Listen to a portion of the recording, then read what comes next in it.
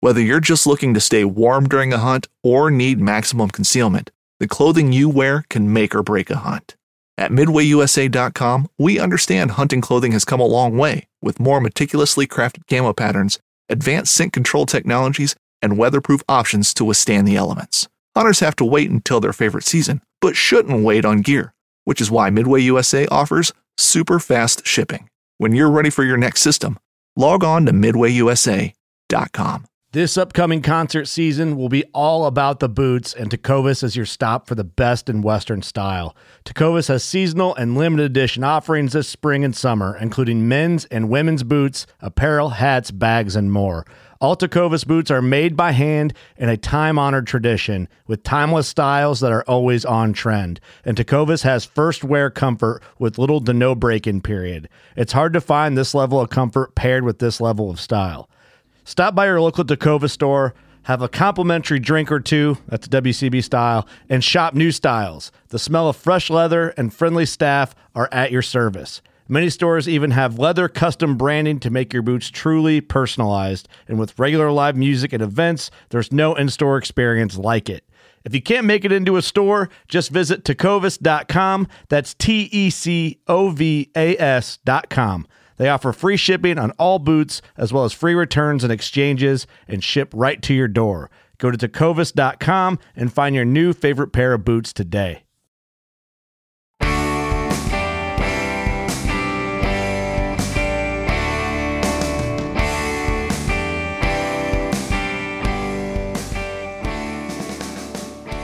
Hey guys, welcome to another episode of the New Hunter's Guide, the podcast teaching new hunters how to hunt and helping active hunters learn new things.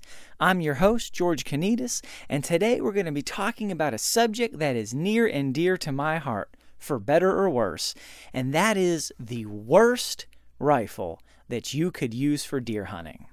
Oh yeah, I said the worst rifle. This all dates back to some personal experience I've had, and I'm going to give you a specific example, but from there we're going to go on to some more transferable information that I think is something that'll benefit everybody. So it all dates back to, I think it was the first day ever that I was out deer hunting.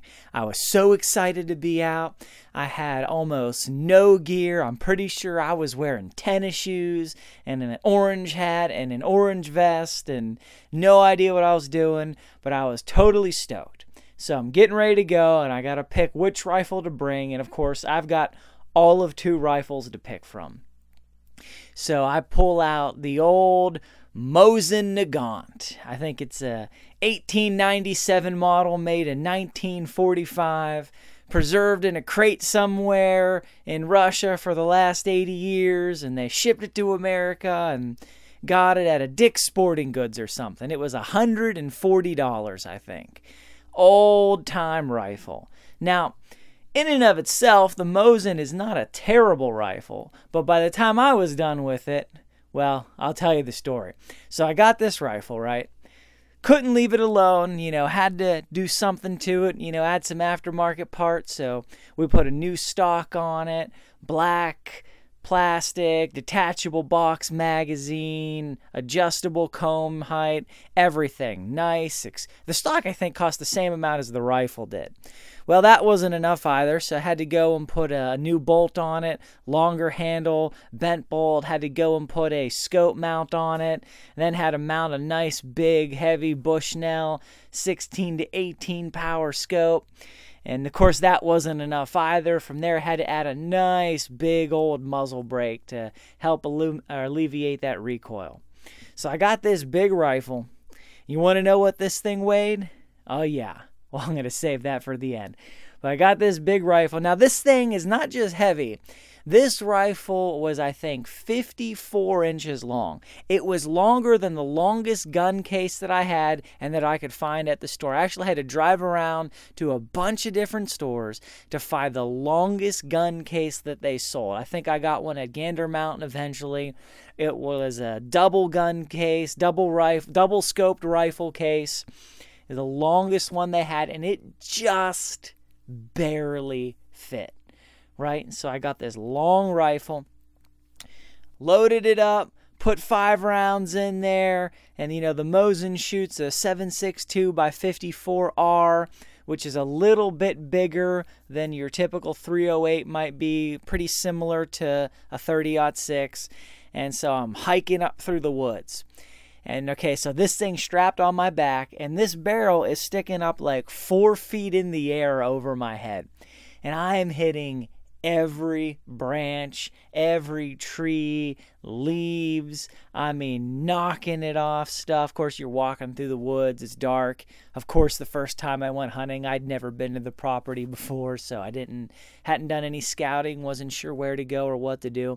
So I'm hiking through the woods with this thing, just knocking it off everything you could imagine, and away we go.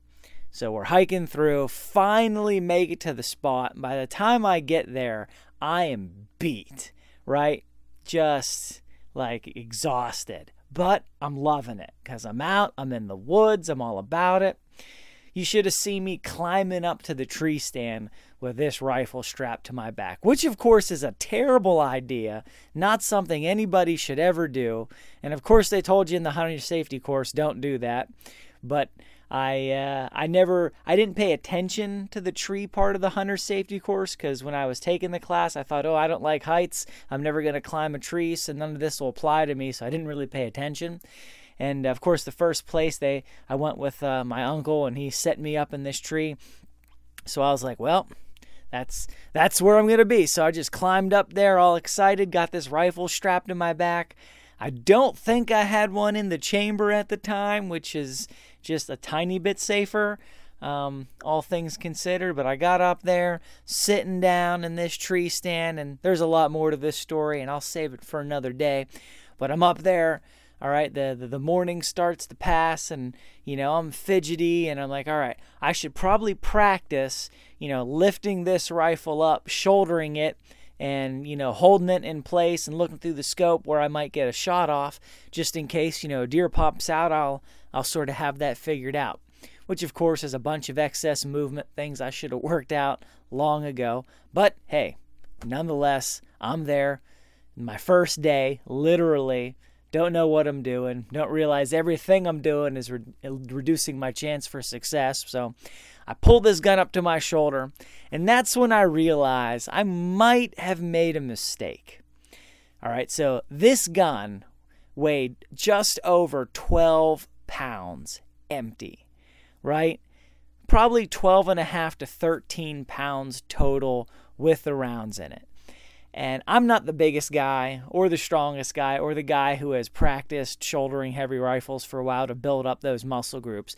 So I could hold this rifle up for like 5 seconds, right? Then my arms started to shake and I had to bring it down. And I'm like, okay, so if a deer pops out, shot's gonna have to be quick. Well, needless to say, after a couple hours of being up there, I didn't have a cushion to sit on. I'm just sitting on a raw steel grate.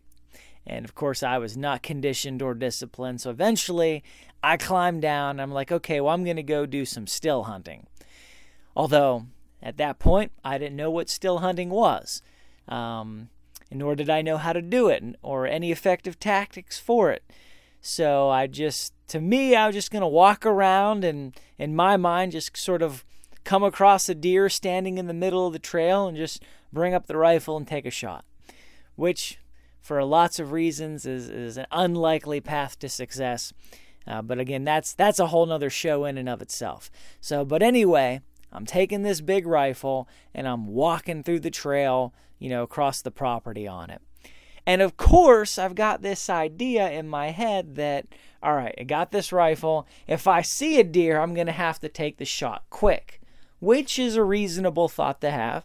But I'm like, all right, so I've got to have the rifle in my arms, in my hands, not necessarily shouldered, but maybe with the buttstock up against my shoulder. So all I've got to do is lift it and take the shot. So I'm walking, and my arms are just burning. After 10 minutes, it's like, okay, I should have realized this was a bad plan.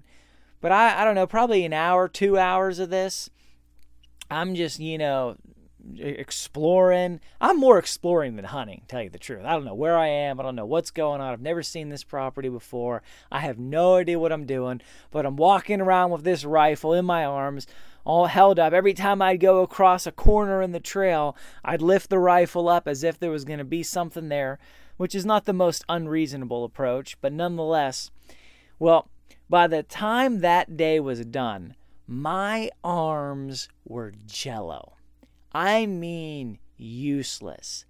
It was days of excruciating pain in my arms, forearms, shoulders, biceps, everything as I recovered from that decision, from that experience. I mean, it was probably a solid week before I started to feel normal again.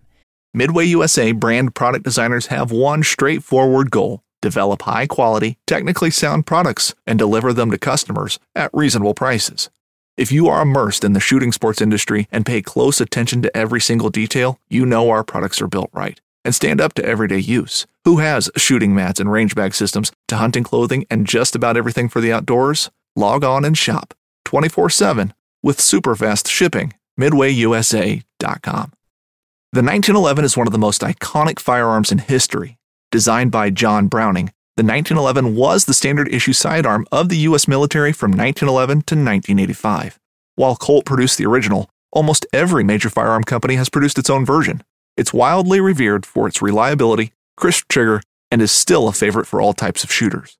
Whether you're looking to buy or build a 1911 and just about everything for guns, log on to MidwayUSA.com. And I'm not the most out of shape guy. I mean, not at that point either. I was, running, I was jogging, I was doing a little bit of mild weight training here and there. So, I mean, I wasn't the most out of shape guy. I was, by no means an Olympic condition, but I wasn't the most out of shape guy. But I certainly never practiced anything like that for the time period and the weight and all those things. So, at the end of the day, I realized, this might not be a great hunting rifle.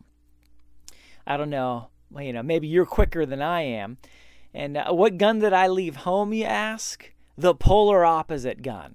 It was a Winchester lever action 30-30 Model 94 that weighs 5 pounds.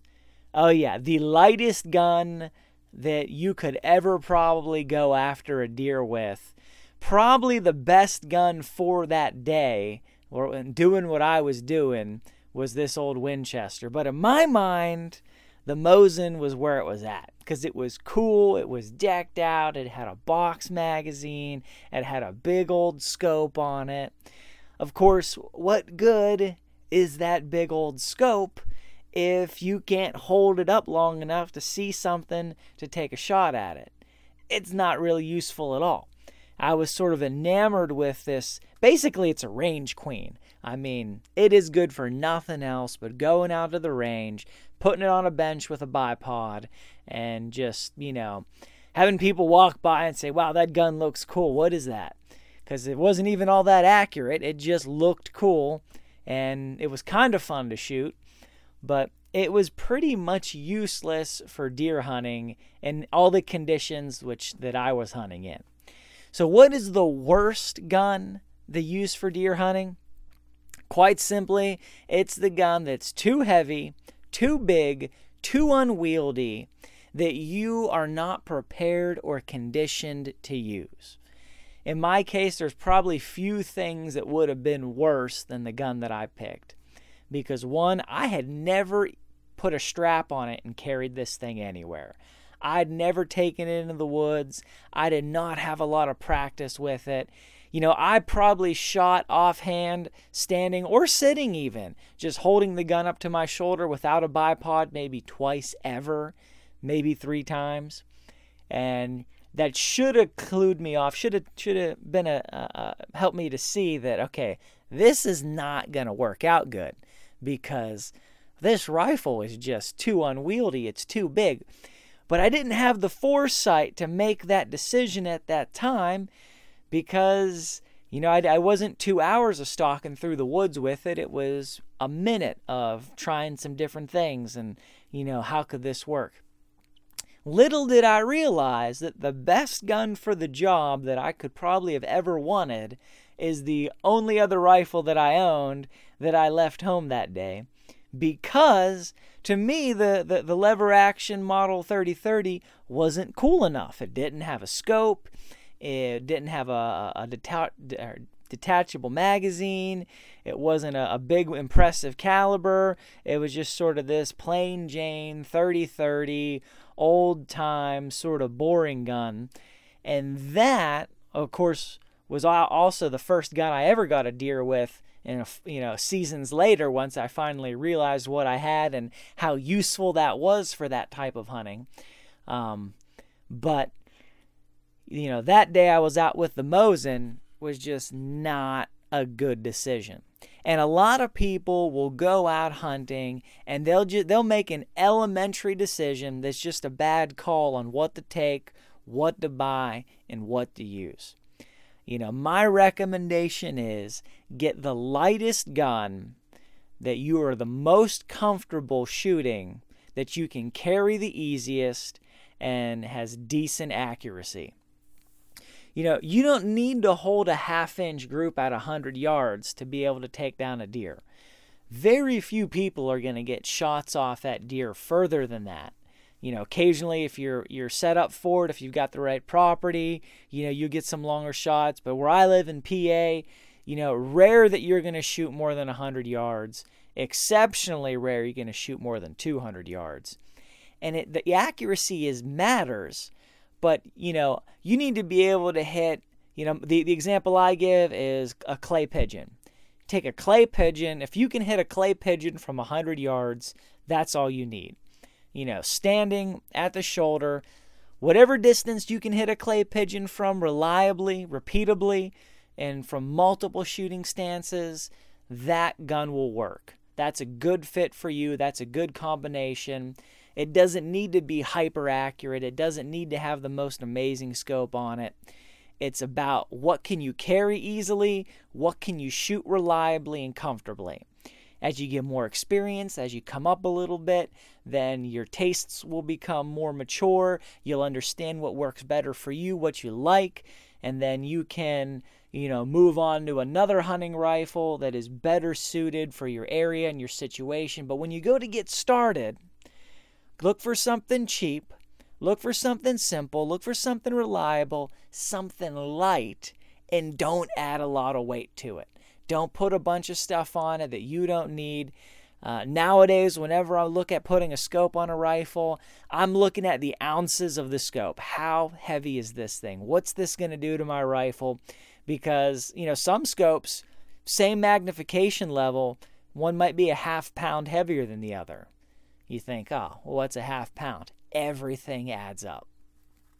So, be careful. Look for something reliable, something light, something cheap to help you get started. And once you get going, you will learn, what would be better, what would help you, what would be a more effective tool for you, what would be better for your situation. But don't look at it in terms of what's the coolest gun, what's the most interesting gun. I learned the hard way that reliability and weight were probably the two most important factors. Coolness and look are secondary and completely irrelevant, actually, when you're out in the woods versus weight and reliability. So with that, glad you guys were able to tune in. Make sure you subscribe. Go to our website, thenewhuntersguide.com. I'll show you some pictures of the Mosin there, decked out with everything on it, this heavy 12, 13-pound gun, so you guys can take a look at it. And, of course, subscribe and be sure to leave us some comments and positive feedback from wherever you're listening. Thanks so much. You guys have a great one, and God bless.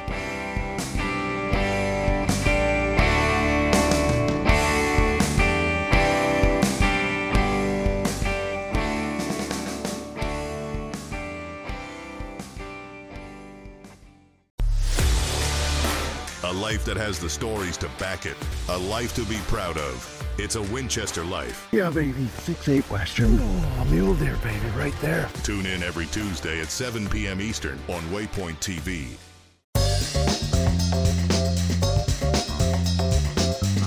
Oh, my God!